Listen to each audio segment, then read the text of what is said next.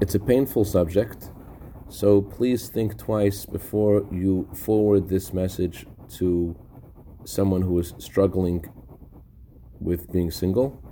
And the single person who is receiving it, please think twice before deleting it. Maybe there's something here that connects with your situation. Good morning. The following is a free translation of a letter that the Rebbe wrote to some young man who was struggling with being single. This that you write at the conclusion of your letter, that you cannot find anyone who is appropriate for you for a soulmate.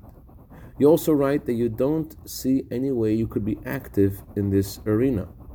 It's understood that both of these ideas are ridiculous. As our sages have said, Jewish daughters are beautiful.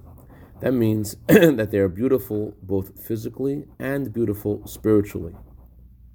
The way to be active in this arena is the same way that other young men who are God-fearing have done, and that is to work through an intermediary. And I have written to you already a few times that it looks like you're being lazy about this. And the nature of human beings is that the longer the time has ensued with conducting yourself in a way of laziness, the harder it is to stop. But the words of our sages have to be fulfilled. Man must look for a spouse, said our sages, like looking for a lost object.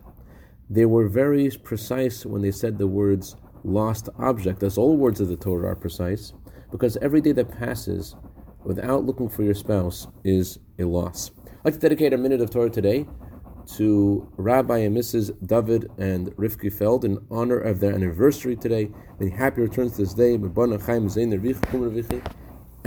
to Mr. and Mrs. Robert and Madeline Rosenberg in honor of Madeline's birthday today, and to